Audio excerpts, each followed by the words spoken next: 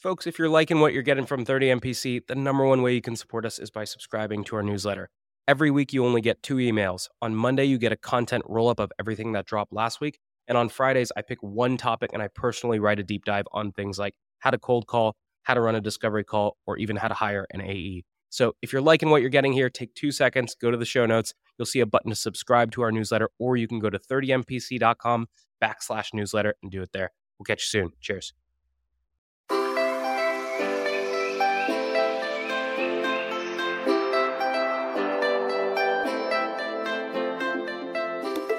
Good morning, everybody, and welcome to this episode of 30 Minutes to President's Club. My name is Armand Farouk. I'm here with my co-host, Nick Cegelski, and today we have Phil Gerbashek. He is the man with yellow sunglasses. He is the man with digital selling strategies, a sales trainer, and a public speaker. Nick, why should people listen? Phil gives us some best practices around getting around gatekeepers or getting partnered with gatekeepers, and also why remembering your customer's birthday could be a great way to get new referrals. 3, 2, 1, happy birthday to me!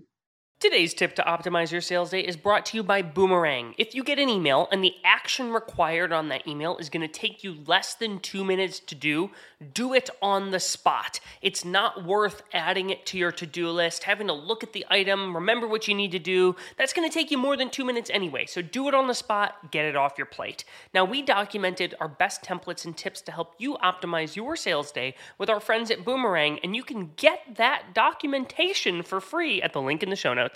Today's tip to optimize your sales day is brought to you by Boomerang. Obsessive checking of your inbox is a total waste of time and brain power. Instead, commit to checking your inbox and responding to email at set times throughout the day. I'm a fan of Boomerang's pause inbox function to keep myself from getting distracted by my inbox. Now, we documented our best templates and tools to help you optimize your sales day with our friends at Boomerang, and you can get that for free at the link in the show notes. Today's deal acceleration cheat code is brought to you by Pipedrive, which is a CRM built by sellers for sellers. The best way to drive your pipeline forward is to every single day pull up a list of all of your open opportunities and look at each opportunity by stage and think, what can I do today that will increase my likelihood of winning this deal? That's how you keep your ops moving forward in between meetings that you have on the calendar. Now, we documented 5 cheat codes that can help you cut your sales cycle in half with Pipedrive. There's a link in the show notes to steal them. This week's actionable prospecting tactic is from 6 Sense, who shows you the prospects who are most likely to buy so you can get more meetings with fewer activities. Personalizing cold emails requires you to only change the first paragraph in a trigger template. All you have to do is tie the research to the problem you solve in paragraph 1, and then switch that out while you leave paragraphs 2 and 3, your solution and call to action, exactly the same. And so we are giving you 6 of these trigger templates with our partners at 6 Sense. The link is in the show notes. Otter AI's Autopilot for Sales gives you the freedom to sell on your discovery calls by taking notes for you. One of the best ways to deepen your discovery is to ask your prospect about the impetus behind their goals. So when a prospect tells me they want to advertise on more sales podcasts, I'll say, well, it's not every day that you wake up and decide you want to sponsor a podcast. What's causing you to even explore this in the first place? Now, we put together the ultimate discovery checklist with our friends at Otter AI, which you can get for free at the link in the show notes. All right, Phil, welcome to the show. You know we start every single episode with your top 3 actionable takeaways, so let's get your 3. Sure. First one, prepare and practice before you prospect. Get ready before you actually start prospecting. Get everything ready. Practice saying people's names and say what you need to say out loud so you don't fumble in real time. Beautiful. What's number 2, Phil? Number 2, value over volume, always. So as you're preparing for that appointment with your prospect, find out what they value and make sure you deliver it, which means sometimes you have to recommend somebody else for the business. You can't solve every problem, but when you do, you will have a customer for life. Cool. What's the last one, Phil? Last one, connection starts with happy birthday. First, you got to add your birthday to all your social media, make it public so everyone can see it. Why? Because connection starts with happy birthday. And if you share your birthday, others are likely to share yours and theirs with them, with you, so that you can start conversations and make connection count. So what are you doing? Let's say you want to break into an account. Are you just saying, well, I guess we're not going to email these guys until their birthday comes around? Like, how do you actually operationalize that? Great question. And the key to that is it isn't just birthday, right? But it starts with birthday. That's an easy one for people. Could be an anniversary, could be a promotion, could be anything noteworthy that you can remark on. The key is to start with something you can actually talk about instead of talking about yourself, right? If I was calling someone that the two of you know, I would mention one of the two of you, making it not about me, not even about the prospect, but about something we have in common so we can start the process going forward. So other than like birthday and anniversary, special dates in all of our lives, what other things are you looking at to make it about them? Well, anything that anybody posts, anything that their company posts, anything that is relevant to their job title, anything that's relevant to their industry, anything that's relevant to their location, right? Anything that could matter to them, I want to have ready because I want to find something to connect with. I want to find something that's of value to them that I can lead with right away so that they see that I'm not going to waste their time, so that they can see that I'm going to be a trusted partner and not just someone who's like, okay, so you want to buy my stuff because it's really, really good. Nobody cares. Okay, so Phil, you've used this phrase trusted partner. And in the beginning, you said sometimes that means you might even recommend somebody else, which means you don't get the deal. And I always struggle with this because I'm like, what if my boss finds out and they want to fire me because I sent the business elsewhere? What should I be thinking about as a salesperson in a situation like that? So here's what I do, right? I ask the question to find out, like, what's really going on in your organization? What are the real problems that you're experiencing? With the person I referred away 4 times last week, here's what happened. His website wasn't converting at all. In fact, he had typos on there that made it look impossible to do business with him. He had no live chat on there. His email address was spelt wrong. There were typos throughout the website and no actual phone number even on the website. Well, if he hired me to do his sales, right? Because that's what we do at Process and Results, right? We run your sales. Had he hired us and I'd sent traffic to that website, they'd have never been able to call us. They'd have never been able to do business anyway. So get that fixed. Get that fixed first. Okay, what else do they need, right? So we talk about that. And the key is uncover problems that are impediments to you actually being successful. I'm not saying apples to apples. No, there's no comparison. But I'm not a website developer. You're not going to hire me to develop your website. You're going to hire me to help you kick butt at sales, to run your sales team. That's why you're hiring me. That's why you're working with Process and Results. It's not just for your website. Does that make sense? I think what you're pointing out is a super, super important piece here is you're not just blindly throwing somebody to a competitor. What you're doing is you're almost mapping out what are the steps that someone needs to take in order to have my solution. And sometimes there are steps that they have not taken yet. And you can either go and tell them to take those steps, or you can walk them through those and have a book of referrals. When I was selling at Carta, a lot of times we would get deals that were held up because a company wanted to issue out equity, but first their lawyers needed to draft up their option plans, and they didn't have a lawyer yet. And I was the first person who had a Rolodex of 10 attorneys that I could refer them to speed up that process, and I knew they were going to recommend it back to me. And so either way, the deal is going to get kicked out. It's on you whether or not you want to put the pieces together and accelerate that deal for somebody who might not be ready today. So Phil and Armand, both of what you guys are doing here is really great discovery. And oftentimes customers are coming to us not with just one problem that exactly fits what we're able to solve. They're coming with a series of problems that are all interconnected in a way. If I think about your example, Armand, you've got the lawyers, you've got the cap table, you've got trying to get this all organized. Phil, the person you worked with, had a couple of different problems. And so I'm assuming when you're talking to these folks in a discovery call, you're trying to steer the conversation towards the things that you can actually help with and address. And so how do you steer and direct the conversation so you're talking about your thing as opposed to just like, tell me all your problems, and next thing you know, they're telling you about how they're in a failed relationship? We don't want to be life coaches here. We don't want to be marriage counselors. We want to be solution sellers. And that's important. And how do we do that?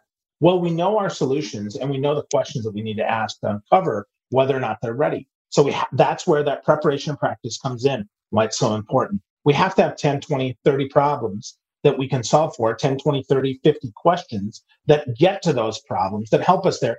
I call it leading to the solution, not leading with the solution, right? That's really important. I want to lead them there, lead them to that solution so they can see themselves. Is this a problem worth solving?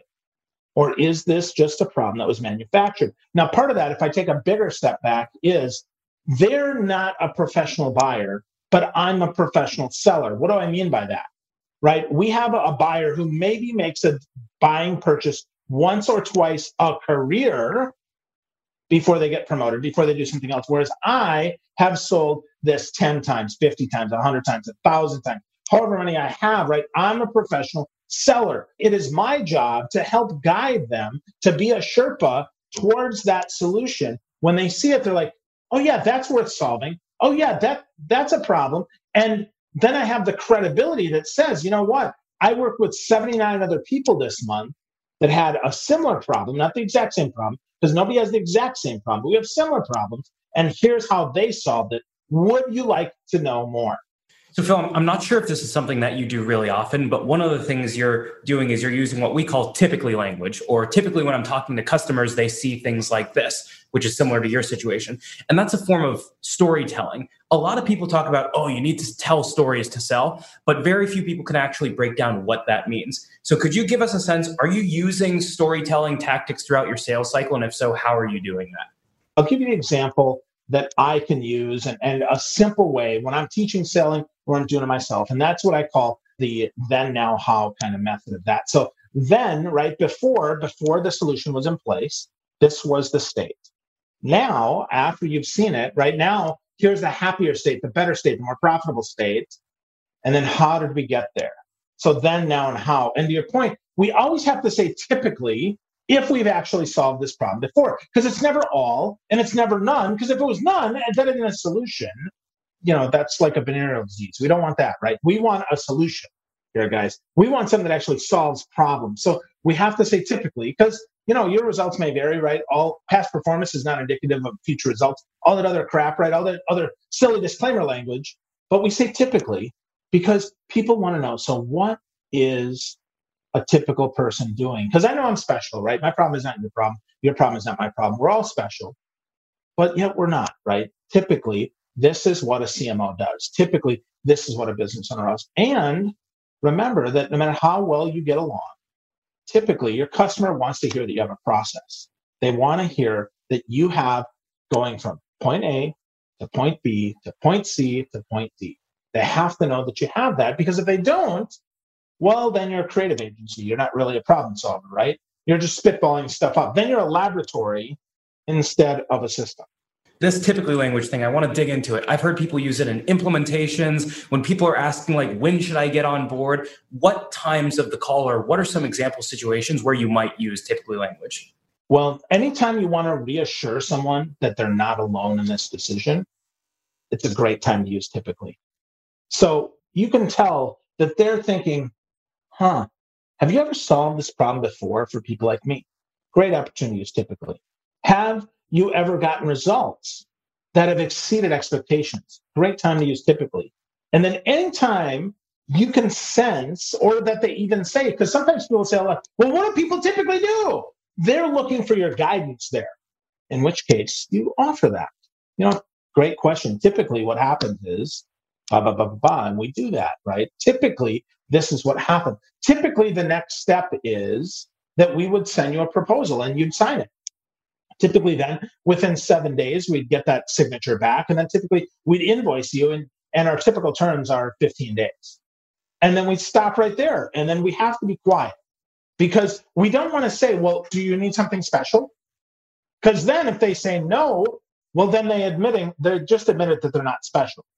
And what you're doing is you're making them think there's got to be something I missed, right? The Ron Popeil, but wait, there's more. No, there's not more. This is really simple. Typically, here's how it goes. So one of the things that I'm getting a sense of is a theme with you is you're putting these, you call them deposits, right? And so you're putting in goodwill deposits where you're recommending them to people in your referral network or to competitors, or you're telling them stories about customers and giving them best practices. What other places or where else are you giving deposits in your sales cycle? The deposit could just be some encouragement. Hey, Nick, I see you're going through some tough stuff, man. I hope you make it through. I've got one of my former sales leaders that potentially one day I'll do some training for again, where I know he's going through a tough time. So I made sure I'm leaving just a 60-second voice message, just uplifting him, cheering him on. great way to leave a deposit. Lead them to the fact that I'm the solution, not even the products and services that we offer, but that I'm part of the solution. So that he calls me back, and now we talk about him. So, Phil, one of the deposits I know you've talked about making is being really cognizant of the reputational risk that your buyer is taking. And I know you've even done this with getting around or working with gatekeepers before. So can you talk a little bit about what that looks like? Sure. So everybody is making a risk by saying yes to you. Everybody. Whether you're at the grocery store, you're talking to the person on the phone that's answering the phone, or you're talking to the ultimate decision maker. It doesn't matter. Everybody's at risk, because what they don't want is they don't want the next person up to be yelling at them. They don't want to say, "You idiot, why would you make that connection? Why would you make that recommendation? Why would you let that person get through? I'm paying you to stop that from coming through." So everybody has that. So just say it. Nick, I know it's a big risk that you're talking about. Here's all I need. I just need 5 minutes of Armand's time. Just 5 minutes. I promise that's all I'll take. If you get me 5 minutes, I'm just going to say these 3 things.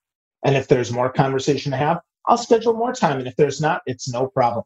But I know that you're taking a risk, and I really appreciate you taking that risk. And then, because typically they'll kick that down the road, right? They'll wait till there's actual time. In between there is the most important thing. And you have to reaffirm that they made the right decision. It's almost like buyer's remorse. You have to reaffirm, you know what? Hey, remember, I know you talked about this. You were concerned, but I just want to let you know, I'm a person of my word. I'm only going to take those 5 minutes, and I'll be careful with that, right? And if you have any questions, any concerns, here's my cell number. Just give me a call. And what will often happen is I've gotten that call that says, Phil, Jerry's running 5 minutes late, and I know you only had 5 minutes. So he's going to be really rushed. But I tell you what, if you just take 2 minutes just to even introduce yourself and let him know that he's on a tight time crunch, I'll make sure that I get 30 minutes another time. It's happened to me countless times. I asked for 5 minutes. I got 2 plus 30. I want to go back to when you say, hey, I want to tell them these 3 things. My guess is they're not, well, our company does this. I'd like to sell you our products and services. So how are you doing that in a slick fashion so that you don't come off like a commission breast salesperson? What are the things that executives in that position, that decision makers in that position, what are they challenged with? Or sometimes it's a request for insight. So I'm going to ask the question, you know what? I wanted to see what John had to say about this challenge that I've heard over and over again. And because John is a thought leader in that field, in your industry, in your location, in that position, right? Whatever it is, because that person is a thought leader, I was hoping to just get 5 minutes at a time to ask them just a couple of questions. And I'm only going to take 5 minutes. Be really clear about that. You're either asking for help from that executive, from that decision maker, or you're offering some insight based on, again, typically executives in this position have these challenges. And I want to see, because if John does too, I think I can help him. So, Phil, you talked about you're not lying, you're not trying to deceive this gatekeeper. What is coming out of your mouth when they pick up the phone and they say, hello, XYZ Corporation? Hi, it's Phil. Is John available? Yes, but what is this regarding? And then I go right into there. I've got a question that I need John's help with, or I was wondering if John was struggling with this, because I've talked to 74 other executives this week, and this is a typical problem they have. And if they do, I'd just like to learn a little bit more. It'll just take me 5 minutes. Beautiful. You got to be quiet then after that. Yeah. Because that person is processing. They're assessing all the risks. They're having that. And if they wait too long, right, you can even ask, oh, so were you looking at the calendar? Because it looks like Tuesday would be good for me. The assumptive close. If that doesn't work, then we back into the reputational risk thing. Hey, I know this is a concern. Listen, I'm a person of my word. All I need is 5 minutes. Just going to ask this couple questions. That's all I got. But you have to be quiet. You have to be willing to listen and to hear what happens there. Because you might hear a which means this is probably the 57th time this person's been called today. And you can then say, hey, Jan, I understand. It's been a long day. What's going on? And let them talk.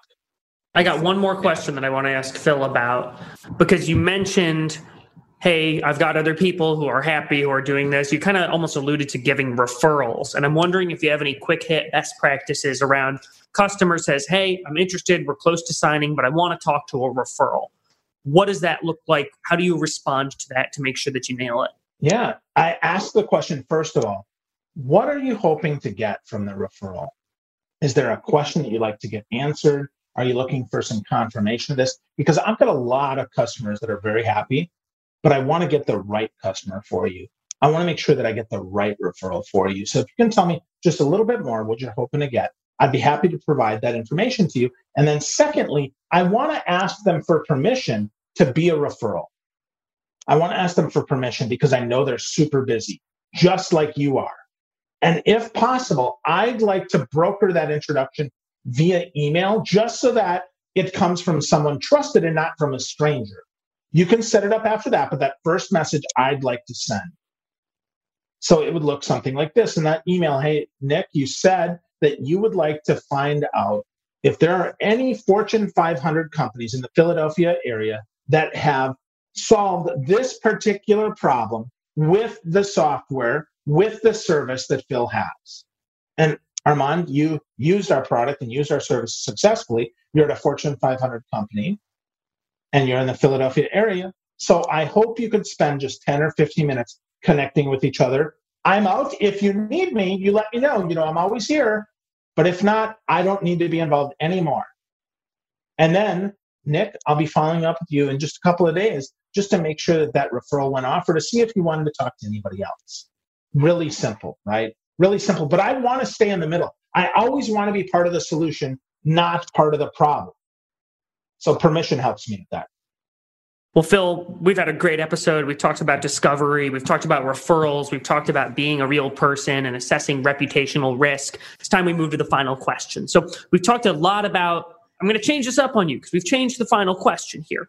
We've talked about a lot of things that salespeople should be focusing on related to their sales role. And my question for you is, what is one thing outside of work that salespeople should be doing regularly to help them get better at their jobs?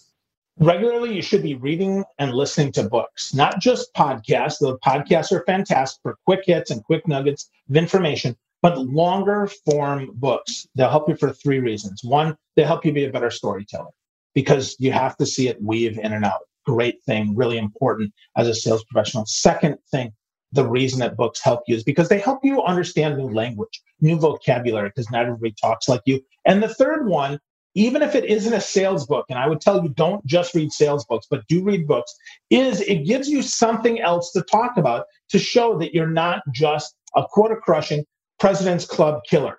It shows that you have some interest. So maybe it's Jerry Seinfeld's new book, maybe it's The Prairie Home Companion by Garrison Keillor. I don't care, right? Just read something else you can talk about so you have something to better relate to your customers with. Again, part of being human is knowing a little bit beyond sales. And that's why I recommend reading books.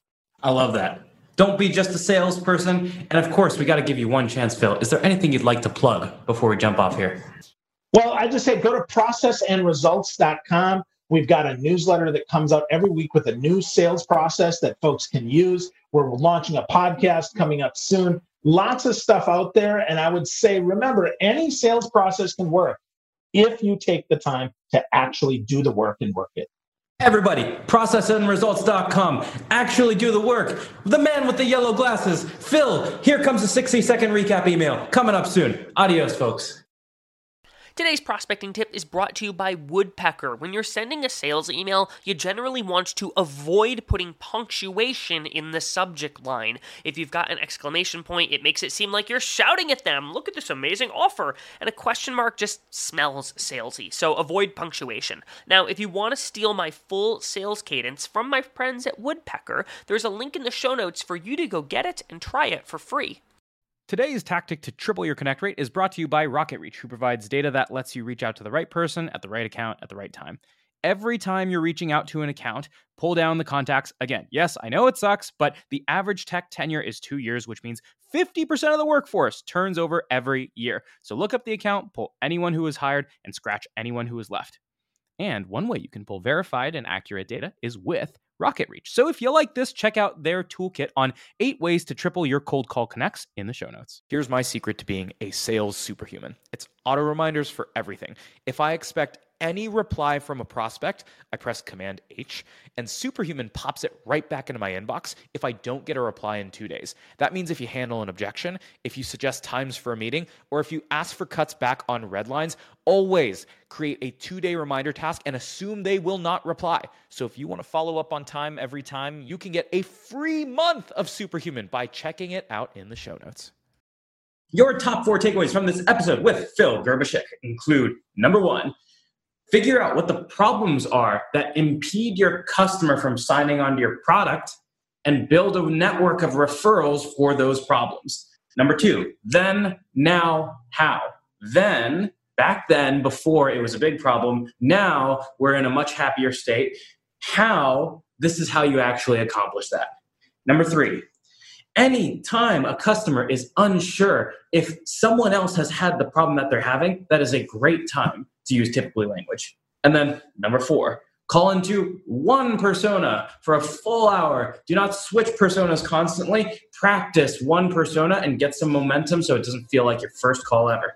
Nick, how can people help us out here? All right. Well, you made me think when you were talking about time blocking and best practices around structuring your day, because we actually did a whole episode around how to be a machine. So go back. It's located between episodes 20 and 21, How to Be a Machine. And we'll see y'all next week on 30 Minutes of President's Club.